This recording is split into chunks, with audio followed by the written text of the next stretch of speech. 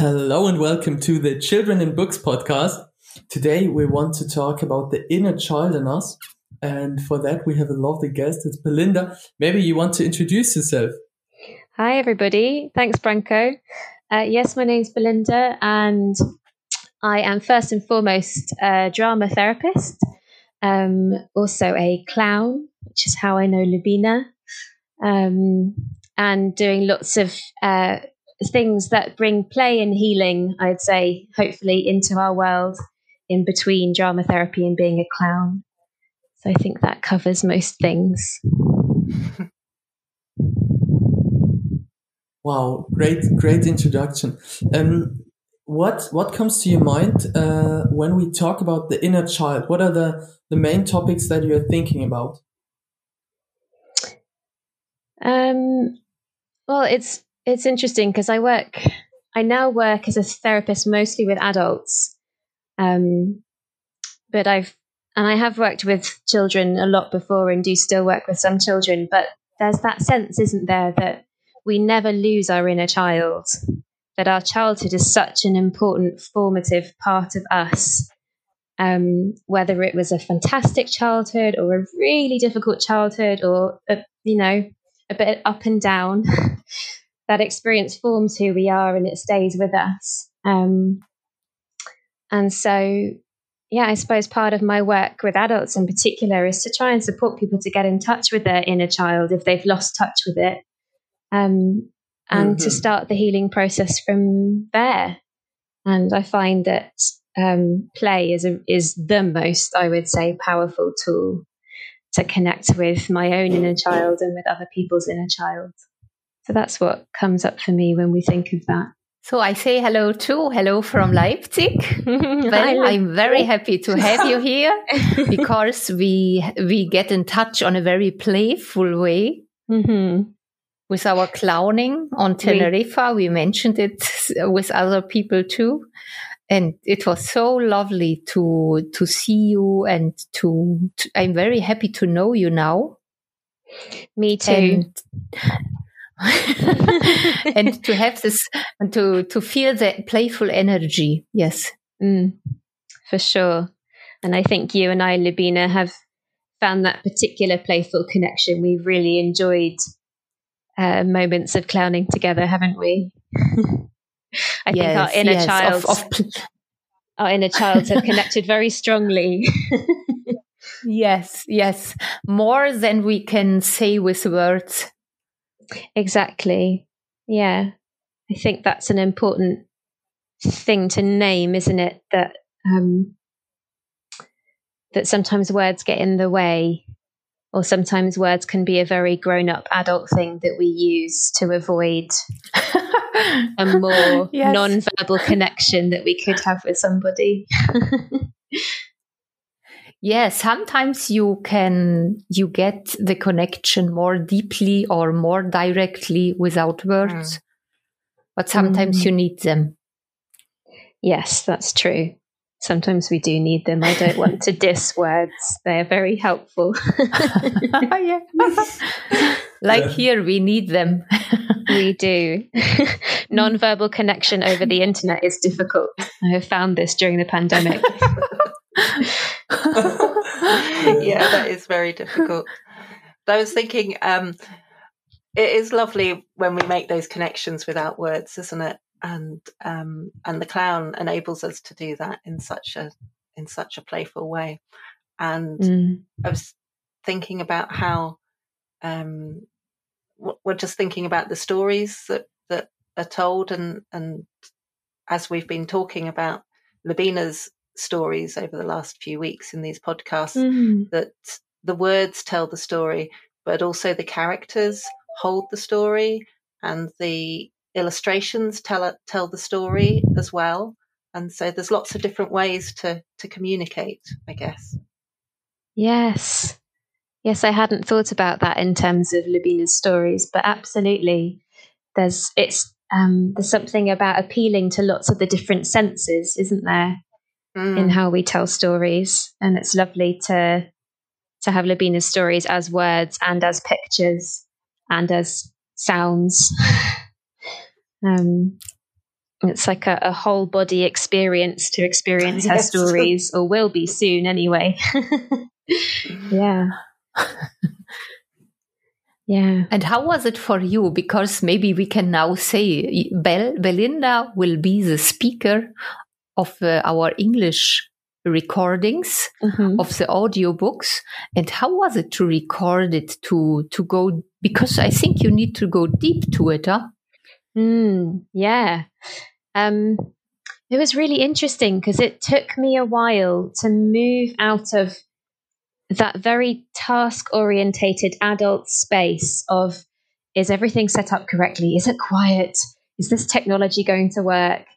And I had to read through the first story several times, as you'll see, because I think I sent you take 4, didn't I? I had to read through the first story a few times to really get into the flow of it.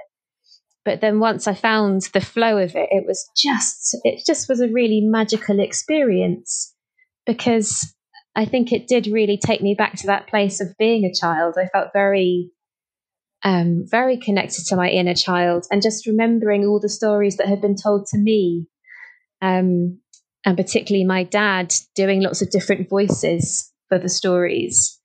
And so I feel like in reading it, I was also channeling a little bit of him, in kind of choosing the voices. But yes, it was really lovely to really just start to find a rhythm with it, and to start picturing the characters.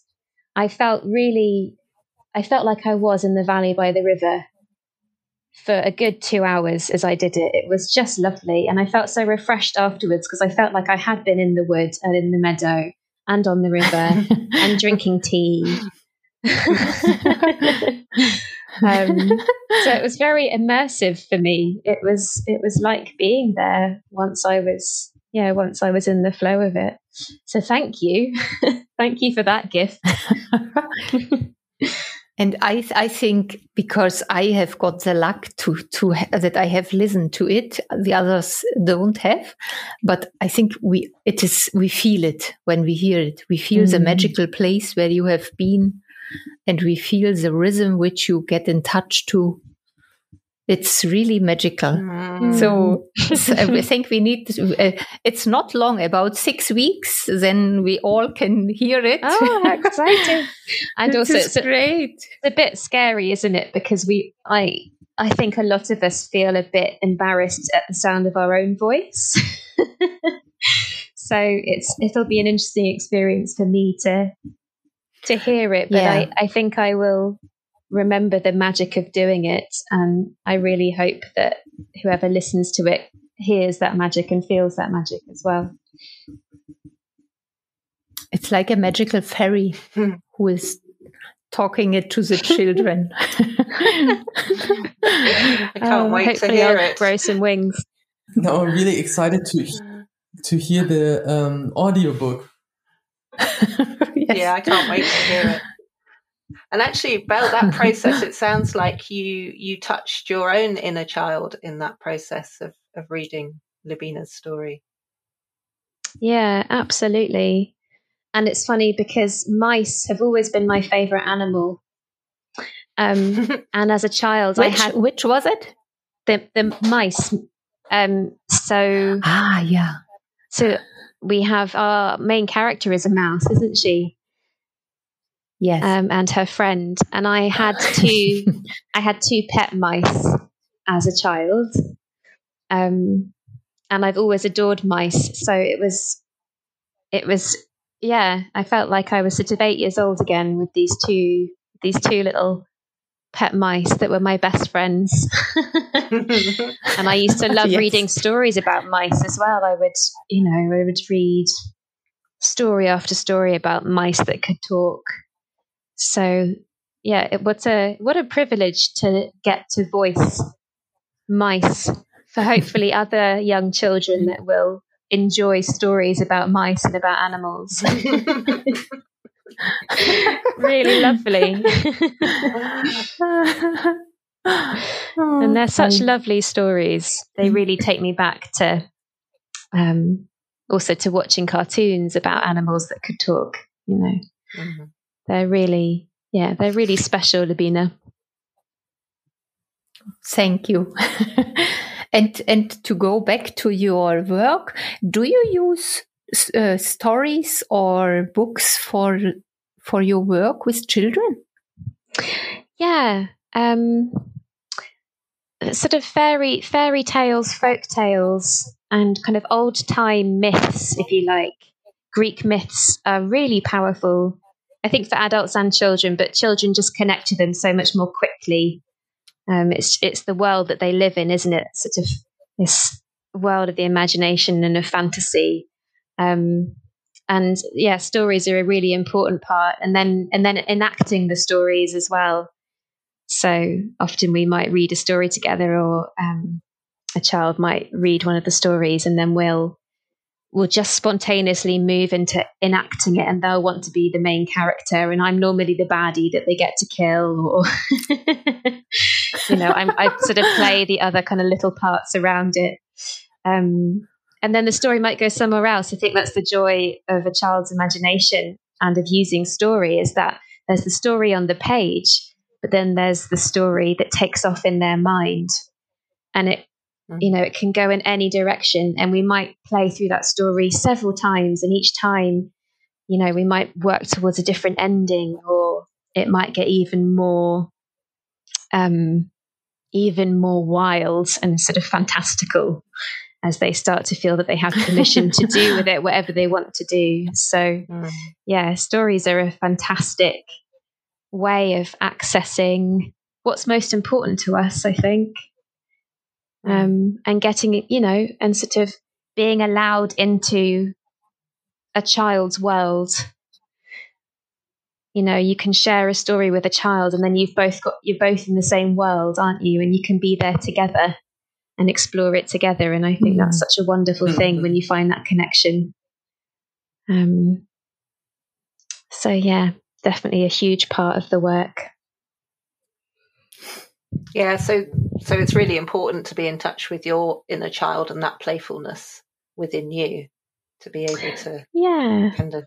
I think so. I think there's also, one has to be a little bit careful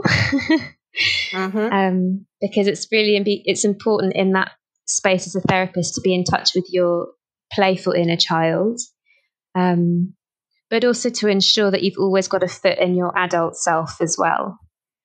So that you're always not slightly removed, but that anything that, because, we've also all got a bit of a hurting inner child in ourselves as well, haven't we?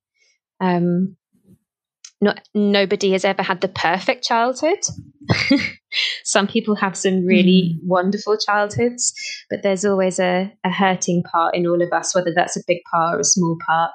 And so I think for me, it's really important that I've done enough work on my hurting part to know that it's not going to its buttons aren't going to get pushed when I'm working as a therapist, so that I'm in touch with my playful side and with my adult side that's grounded, and that it's done, it's done enough work to kind of to keep things really safe, to keep myself safe, to keep the child or the adult safe.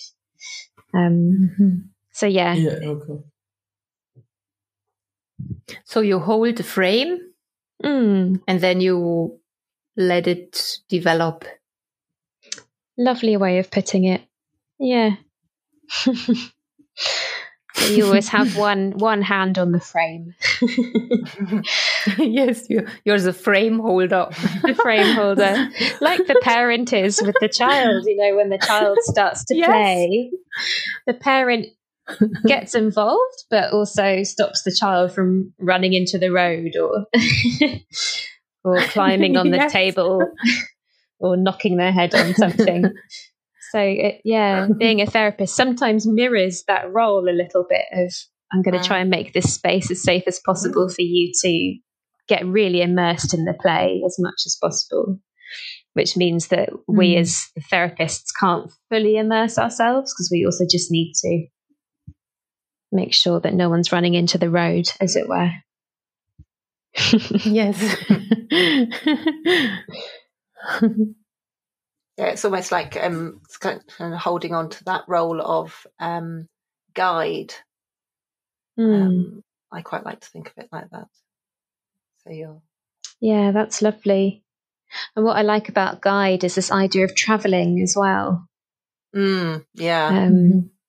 Because I think as a therapist, you're traveling with somebody, and you've possibly got a bit more of a map, and maybe a few more of the kind of bits of equipment that are needed to go on the journey, but you're still journeying with somebody. And you don't fully know what that journey is going to look like. Yeah. So that's a really nice because on the way and on the way together you wake up very powerful energies. Yeah. I was also interested in your opinion on the topic, Belle. Does the inner child evolve by time? Like, do you have the same inner child as if you're an adult, maybe if you're 30, as you had when you were 10? And how do you think, does it maybe change? That's such a great question. Yeah, great question. Speaking from my own experience, I guess, I think we've all got different journeys with that. Yeah. But my sense is that where we have the opportunity to experience things differently from when we were children. So maybe we might go and live in a sort of different cultural setting, or we might meet people in our journey towards adulthood and in adulthood that have a profound impact on our lives. And we might have had a very difficult childhood and need to heal from that. And some of us have the opportunity to know that we can heal from that and can change. And so we'll go and seek support for that. And some of us don't have that opportunity because they don't know that life could be different, or, living in poverty, for example, is obviously one of the biggest things that would stop someone from maybe getting the support that they would need. So my sense is that, it can change. But sometimes we have to do that with intention. Sometimes we have to decide to change it. And that's that's if one's inner child feels like it's very traumatized or very wounded. But I know that lots of people have a fantastic, playful childhood. And even if they don't, they still find ways to play. And my hope is that people maintain that as they reach 30, as they reach 50. But I think there are lots of pressures on us as adults, aren't there, that can slightly crush that playfulness. I don't know if I answered the question there, but yeah, my sense is the inner child can change. And I think you can also learn to become your own parent for your inner child as well. Your inner child might, at the age of 35, kind of go, "That's not fair. I can't believe that's happening to me." And you can also, in your inner parent, kind of go, "Yeah, I hear you. Yeah, it's not fair, is it? It's okay. We'll find a way to sort that out. Don't worry about it." So you can kind of, there's lots of parts of you going on inside you at any one moment. So I think, you can sort of train yourself to respond to your inner child in a way that feels more wise, perhaps. That was a great question, Branko, and got me thinking too. And I loved your response, Belle. And I was thinking that maybe what changes is our adult self response to that inner child, and that and that changes how the inner child, how noisy that inner child might be, or how contented, or how or how at ease. And I love the idea that we speak to our inner child is really important, isn't it? It's about this kind of self-regulation, about how we kind of calm ourselves and resolve things and find ways through, continue the journey that we were talking about. Yeah. All right. We're recording now for 27 minutes, and it was such a great talk. I'm really, really happy that we had you as a guest, Val. And maybe you. Lubina, you want to do the great outro. It's a great outro. So I would say thank you, Belle, for your openness, for your open words, and for your very lovely style, how you are. I'm so happy to know you and that you have been our guest today and that you have recorded, that you are recording our English audiobooks. It makes me so happy. So I say, please wait 6 weeks around, or maybe until the beginning of July. We have to wait a bit, but then it will be. And so now I say to everybody, Bože mie, goodbye, arrivederci, au revoir.